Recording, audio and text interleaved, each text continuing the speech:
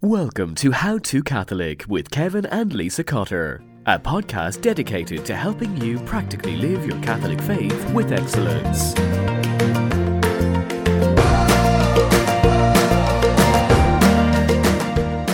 Do you know how to have tough conversations about the faith? When we live authentic Catholic lives, friends, family members, co-workers, and neighbors will start asking us all sorts of questions. How will we respond in these important situations? On today's episode, we will give you 5 do's and don'ts on how to defend the faith in a winning way. And of course, we'll share some experiences from our own adventures in apologetics. Plus, we have the perfect baptismal present hack that will surely be remembered for years to come. You won't want to miss it, so stay right here. It's season 4, episode 3, and I wanted to start this episode by just saying thank you to all of our listeners. We've been getting some awesome feedback, some just amazing thank you emails lately, and I just feel like we're on a new season. We've got this new momentum, and we even have a new segment. Lisa, do you want to tell them about our new segment? Yeah, speaking of being grateful for you all, our awesome listeners, we have a name for this new segment, which we announced at the beginning of the season in season 1, this liturgical monthly podcast. It's going to kind of be a bonus podcast. It's going to come out about the week before each month starts, just giving, a lowdown on what's going on liturgically. Yeah. And so thank you to Lauren Powers, listener Lauren Powers, who sent in the idea. We're going to be calling it the liturgical lowdown. And I will be giving you the lowdown on what is going on in the church for the upcoming month liturgically. That's right.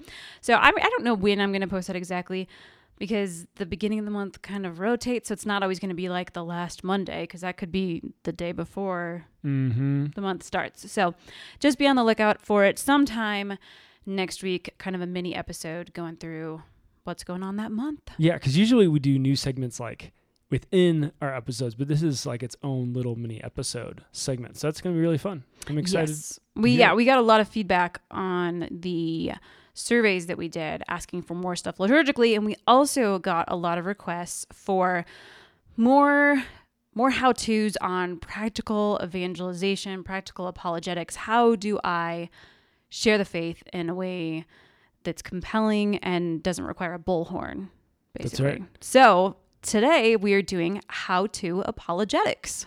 Yeah, and I think this is a great start into apologetics. When you get into apologetics, there's all sorts of things you can talk about, and this is just an overview on apologetics itself. I can imagine more episodes in the future on specific topics, but we want to just kind of start with some foundations here in this episode and just some vision, as we normally do with a lot of our episodes.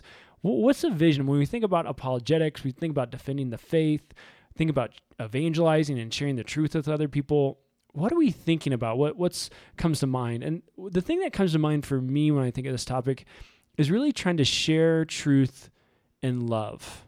Share truth and love. And I think we really need to make sure we have both of those things, both truth and love, because some people try to share love, but they don't actually want to share the truth. It's like, I want to be nice to people, and I want to be, Christian and loving, all those different things.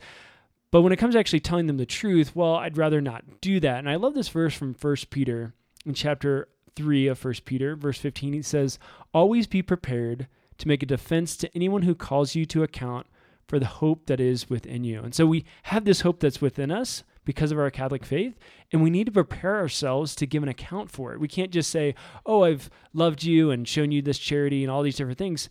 When someone asks us about our faith, we need to be able to make sure we can make a defense. But then on the flip side of that, I think some people want to share truth without love. But the rest of 1 Peter 3:15 and then on with verse 16 says 1 Peter 3:15 said we need to make this defense. But then later on it says, "Yet do so with gentleness and reverence and keep your conscience clear," right? So we can't just share the truth and be like, "Hey, you heard the truth, like, get with it." We need to also do that with gentleness, with that love also. Hey, I know someone who recently shared what they thought was truth to me without love. It wasn't me. No.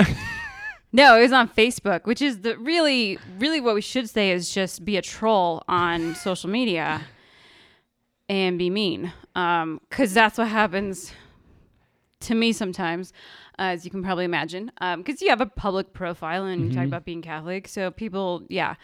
Anyways, so this was just yesterday. So I'll just give the most recent example. Please do. I'm just glad it's not me. So any other example, that's great. No, someone who just wanted to share the truth but didn't care about love. It was a Facebook comment, and obviously this was someone who was just trolling because it was a post that I put up in May sometime, so like over a month ago. And it was my son's first communion, and I talked about how grateful I was to be in a church where we have a God who wants to be with us so much that he hides in bread so he can come to be with us in the Eucharist. And this person's comment started out something like, "Oh, Lisa, you should know better. Jesus doesn't hide in bread." I was like, "Oh, yes, this is very winning. You just belittled me. Now I really want to listen to what you have to say." And then they went on to tell me that I was an abusive mother because true story, abusive mother, because I teach my children these falsehoods and I need to repent of my sin and so on and so forth. And they like threw out some random Bible verse. I didn't even look it up because I'm not going to dialogue with somebody like that. Yep. Like I'm like, I don't even, if you're just going to attack me, like belittle me, tell me I'm abusive and I'm a sinner, I'm not like, "Oh, I'd really love to hear your viewpoint. I'd really love to hear what you have to say about this." So I just blocked the person and deleted the comment because I'm like, that's not going to be the memory that's forever ingrained on my son's first communion post. Like, no, thank you. So yeah, step one, don't be that person. But I think with both these sides, truth and love, I think most of us find ourselves on one side or the other. Probably not to the extreme of that person who left the comment who clearly was out for truth and not any charity at all. But I think most of us go, "Oh yeah, I know the truth really well, but I struggle doing that with love." Or other people are like, "Oh no, I can love people really well, but when it comes to actually sharing my faith, I'm just too, like, I don't want to have that conversation. I back away. I change the topic," whatever that might be. And so today we're going to give you 5 do's and don'ts for apologetics that really going to help you, no matter where you're at, help you have these conversations to gain more confidence and to be able to really speak with other people about the faith with both truth and love. So I'm really excited about this episode because that's our goal. I think we all want to do it, but just how do we actually get to that point? Now you call these do's and don'ts, but really they're don'ts and do's. Yeah, that just didn't sound as good, don'ts and do's. Like no one's like, "Hey, let's do some don'ts and do's." It's more do's and don'ts. But yeah. It is true. You're right. They're don'ts and do's. So and we're going to go. So we're going negative first. So our first. That's step 1 apologetics. Go negative first. Yes. Be negative. Yes. No. They just make more sense when they're read this way. So deal with it. All right. So our first one is number 1. Don't be surprised that people disagree with you. That's right. That's a good step. Oh yeah. Go ahead. But do be confident in the truth you know. So here's the thing when it comes to apologetics, we get like some people get nervous or anxious or they just don't want to have those conversations. And I really think it's important for us to get comfortable with conflict. Sometimes in the Catholic faith, we can kind of get in this bubble where it's like, "Oh, my friends are Catholic and we're all doing the right thing." And there's some great goodness to that. But on the flip side of that is I actually don't want to talk to people outside that bubble. I don't want to interface with people who might disagree with me. And I think in reality, if we're going to be able to witness to the truth, if we're going to make a defense, we have to get comfortable with conflict, and we actually can't be surprised by it. We can't be surprised that the world hates us. Jesus tells us the world will hate you in some way, shape, or form. For the most part in apologetics, people don't hate you because they disagree with you. They just disagree with you. Yeah, but I mean, we shouldn't be surprised that there's conflict, right? That there's people who are like, "I disagree with what you think," you know? Sure. That's all I'm trying to say. Yeah. And so I think just realizing that, like not being surprised, and also just getting comfortable with that, whether it's friends or family members or coworkers, whatever it might be, just almost expecting like, yeah, people around me, they're going to disagree with me. And that's, I have to be like normal or okay with that, you know, and not get all flustered by it. And even like your Catholic family members might disagree with you and you're both Catholic. Exactly. Yeah. That's a whole nother episode. Yes. And so I think a lot of the reason why, as we go through this don't and do, why we're not flustered is that we just know the truth. We have that confidence in the truth of the Catholic faith that when people disagree with us, we're not like, oh my gosh, or taken aback or feel insecure, whatever that might be. We just know, hey, our faith is true. And we're going to have conflict or we're going to have discussion. But at the end of the day, I know the faith that I have is rock solid. So I need to just be okay with that and not get so flustered. Yeah, I'm thinking of recently, so 2017, I was in a mastermind, which is basically like a think tank for people who work independently because you don't have coworkers to bounce stuff off of. So it was a group of women. There were 12 of us who got together. And the interesting part is that it was a Protestant mastermind. Mm-hmm. So there's one other Catholic in the mastermind, phenomenal woman, but like not super knowledgeable in the faith and doing what I do. They obviously all knew what I was about. I had lots of opportunities to have conversations with people who disagreed with me. But it was fun because I never felt threatened by it. Mm-hmm. Like it was very much like a situation where I was like, listen, like I'm so confident in the truth that I know that having those conversations to me was a joy to get to share with them. Because every single one of them, and this is probably most people that you know, were either formerly Catholic or their grandma is Catholic or their cousin married someone who's Catholic. Like we make up half of Christians. This isn't a surprise for the majority of people. So actually people are very curious about the Catholic faith. And if you can come and have a dialogue with them and not be like immediately offended or immediately like flustered by the fact that they disagree with you, but just come in with that confidence and like, yeah, this is why we believe what we believe. And it's a neat thing to have the opportunity to explain it. So I actually had a lot of fun that year. I had a ton of conversations with people. And even I think twice, like I got an email from them afterwards to the girls emailing me saying, thank you so much for sitting down and explaining that to me, why the church teaches what it teaches. Because it's always confused me why my aunt does this or does that. Or gosh, I had one woman tell me like, gosh, if I had known the Catholic faith that you know, maybe I wouldn't have left. Right. So there's like a lot of goodness that can come from being willing to be okay with the fact that they might disagree with you. Yeah. And some practical things. I love that example just because there's so much great fruit of, hearing thank you from those women and watching that over time and what happens when that happens, when you have that attitude. But just some practicals here, I think is one, just getting ready to, correct misunderstandings. Some of the best things you can do is just trying to correct false assumptions about your Catholic faith, something that someone experienced or heard. And sometimes you have to say, actually, that's not true, or my experience of the faith has been this, or what the church actually teaches on that matter is that. And I think it's really good to get through those misunderstandings. I think it's also good to just focus on one topic at a time. Sometimes we get in those moments where we get really flustered when just a lot of objections are coming at us and we're trying to have like 4 debates at once. And so we're really just trying to pick out what's the one thing we can go after. And even telling the person like, hey, I'm sure we could talk for a really long time. Would it be okay with you if we just picked out one thing to talk about? I think that helps kind of calm the room a little bit. It gets past being flustered or worrying about so many different things and say, can we just concentrate on this one thing? I think that's really going to help you have that confidence in knowing the truth and being calmed and not having this surprise of feeling like you're being attacked. Yeah. And, I think most people that want to dialogue with you, like they, most of them don't want to attack. Yeah. I really do think like my experience has usually been that people are just genuinely curious and they just genuinely want to understand. And it's a gift to them if you can explain something. Yeah, absolutely. So awesome. Okay. So that's don't and do number 1. How about don't and do number 2? I think this one goes kind of in tandem what we just talked about. Yeah. So I'll read it first and then we'll explain why. So don't number 2 is don't act and speak like you know it all, but do be willing to be humble and find out answers to questions.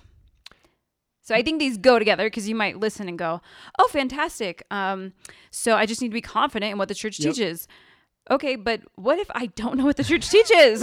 Right. How am I supposed to just be like, oh, I've got this. Yep, I understand papal authority, Yep. I think humble confidence is something that I would speak into this. And I think people really appreciate humble confidence, right? Like they know their faith, but they're also willing to be humble to discuss it or to find an answer or to say, I'm not sure. Could I get back to you? You know, like that humble confidence, I think goes a long way in these conversations as we're trying to be truth and love, that people are like, oh yeah, like this guy seems like a normal person. Like he has confidence in what he believes, but he's not cocky about it. And I think there's a big difference between confidence and cocky. I think best example from my own life in this situation was when I went off to college. So my background, I grew up Catholic. I was involved in evangelical youth groups. That was kind of where I came to faith in those things in high school. And I went off to college. I still practiced the Catholic faith. I still went to Mass every Sunday. But the way I explain is my brain was mostly Protestant. Like the way I understood the faith or explained the faith or talked about the faith or practiced outside of going to Mass was fairly Protestant in most ways. I remember one time when we were hanging out at camp, I was like, he's like the most Protestant, or most Catholic Protestant, or, you know, I was like, he's Catholic, but he acts like a Protestant. Like, I was like, Kevin's too Protestant, even though he's still Catholic. Like, you were just like, the way you talked about things was kind of foreign to me. I was like, what are you doing? Are you like the most Catholic Protestant I know or the most Protestant Catholic I know? Like, you didn't know which, Yeah, you carried your Bible around all the time, and you like prayed out loud, and it wasn't the Hail Mary. I was like, that's weird. Which, by the way, are good things Catholics should They do. are. I just, you know, it was not my typical like Catholic grade school upbringing, like what I knew. Yeah. So I went off to college and with this Catholic practice and Protestant brain. And so my just freshman year, I hung with a lot of Protestants and crew and InterVarsity. Still count many of those Protestant brothers and sisters as really great friends the 2 years I was there and continue on to this day.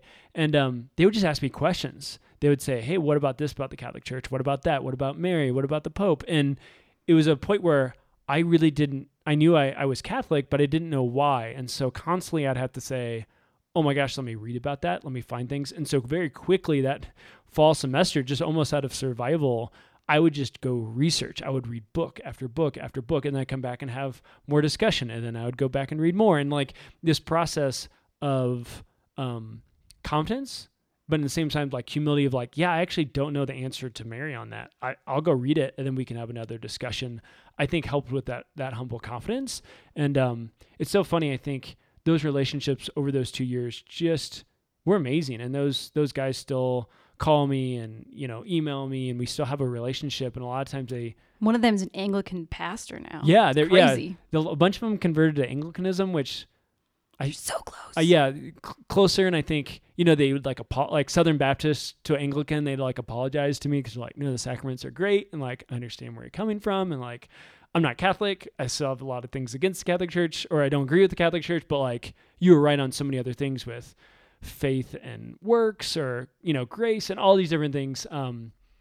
So just those conversations over time. And I think, again, they saw that I had confidence in what I believed, but I was also humbled to have those conversations and to find out answers and things like that. And that, I think that's what proved effective for my relationship with them, but also for me learning more about my faith as well. Yeah. I mean, when it comes down to it, is you don't have to know all the answers. You can simply say, can I get back to you on that? Yeah.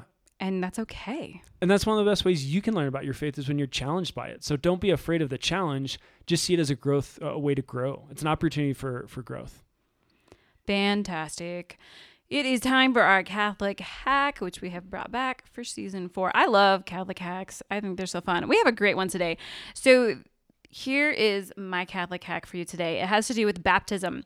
So sometimes when you get invited to a baptism, there's kind of this awkward, like, what do I get for a gift? Do I bring a gift or just a card? What do I do?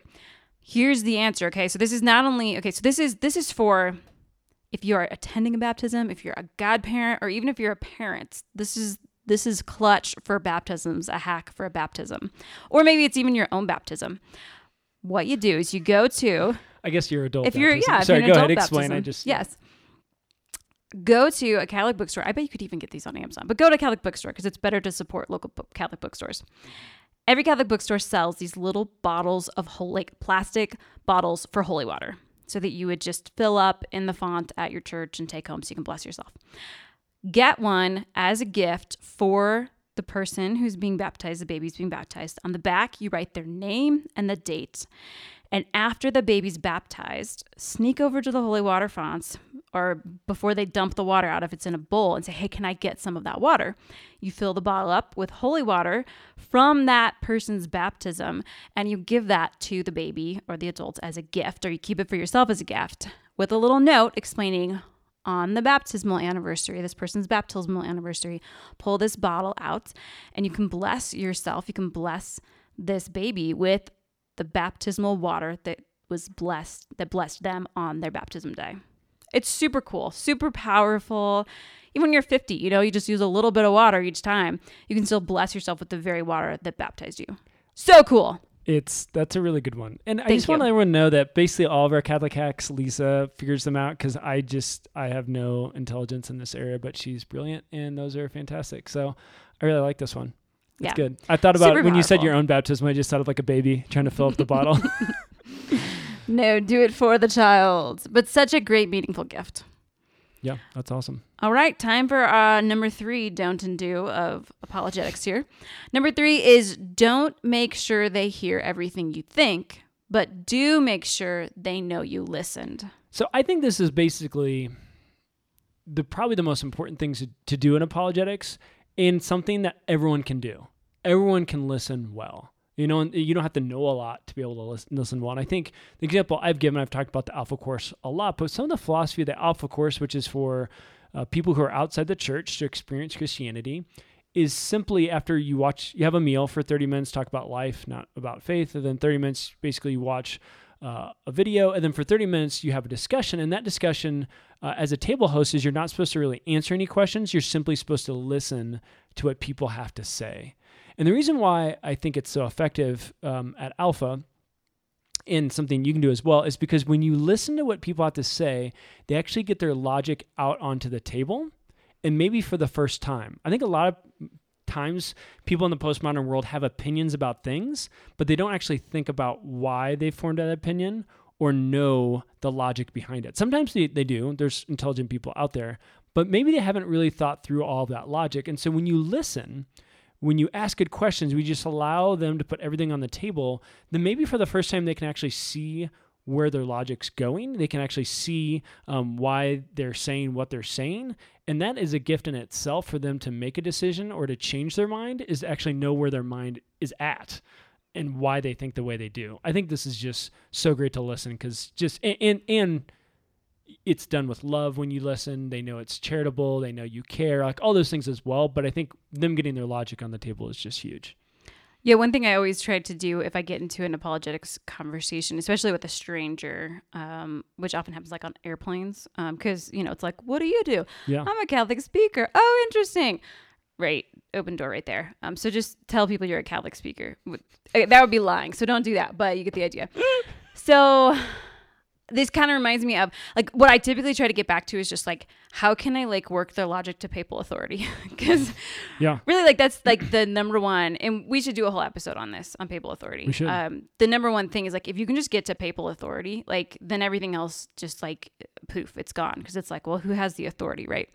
So like, if you listen well, you can usually find a loophole or a place where you can do this. And so recently I was on a flight, it was a couple of years ago, and there was a Protestant pastor and his wife and myself, and we're having this conversation, and this guy, Rob Bell, comes up, who's kind of a controversial Christian figure, who was really cool when we were like in high school and in college, and then started to say some controversial things. And so then it was like, oh gosh, Rob Bell, is he really Christian or not? What do we do? Right. So Rob Bell comes up, and I was like, yeah, what do you think about Rob Bell? And he's like, well, I feel like sometimes he misses the mark, meaning like he doesn't always get it right. And I said, oh, that's interesting. So like, how do you then, as a Protestant, like, how do you know like the mark? Like, how do you know like if you've missed it or hit it? And he's like, well, you just got to pray, and like the Spirit reveals it to you. And I was like, okay, so like, if you just got to pray about it, like, well, what about Rob Bell? Don't you think Rob Bell prays? And he was like, well, yeah, he prays, but like he still misses the mark. And I was like, you know what? Like at the end of the day, like that's why I'm still Catholic, because like there's a million different interpretations of things, and we're all praying and everybody's trying to seek the right thing, but sometimes people miss the mark. So like I know in my church, people, like I've got a pope who's like been the successor of Peter, and I don't have to worry about like missing the mark, because at the end of the day, I can turn to my church to find the truth. And he was so flustered, like just visibly, like it made sense to him, and he was so mad because he didn't know how to answer that. Yeah. And it wasn't that I was trying to like piss him off. It just was like, here's your own logic, buddy. Like if Rob Bell, who prays, misses the mark, like, how about you? Like, how are we supposed to know what truth is unless there's some kind of an authority? And I love that example because you wouldn't have gotten to that place if you'd simply said, hey, well, I believe in the Catholic Church and we have authority and the Pope's awesome. And why wouldn't you think that? That's so silly that you don't. Instead, you just asked him questions of like, oh, like, well, what do you think about Rob Bell? Do you think Rob Bell doesn't pray? And like suddenly his logic actually got on the table. Whereas before he just would have put up his defenses like, no, the Pope's stupid. Like he wears a weird hat and the popes have done bad things in the past. Like your statement that you have the Pope in authority, like doesn't make any sense, you know? Yeah. But instead you allowed him to actually think through it. And that wasn't going to be my lead. Hi, I'm Catholic. Oh, you're Protestant. You're wrong. Right. Yeah. Like, no, like, silly. Yep. Yeah. And I think that actually flows well into our next topic, which our next don't is don't try to just find the differences. Do try to find the similarities, which is where we started our conversation for 45 minutes, looking at similarities. Yeah. I think this is really key because so often we can just be like, all right, how do you feel? And how is it different than how I feel? And I think actually one of our best first moves is just say, what do we both care about? And how can we affirm the things that we both care about? How can we affirm those similarities? Because when we debate people, we like to make them into these terrible enemies, but generally behind any claim, I mean, we can be talking about Protestants, we can be talking about people in the secular world, we can talk about people who have radically different agendas than we do. They're not evil people. There's something, there's a particular reason why they feel the way they do. Maybe it was an experience they had, maybe it was a person that they loved, maybe it was whatever it is, they have something good behind it. And so we want to make sure that we find that thing and maybe ask them some questions to get to that point and then affirm that. So I'll give a quick example as I think on Mary.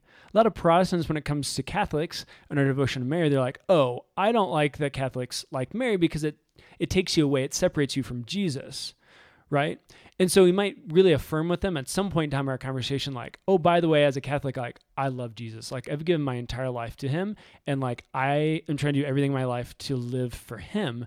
And one of the reasons I love Mary and I have this devotion is because she actually brings me closer to Jesus.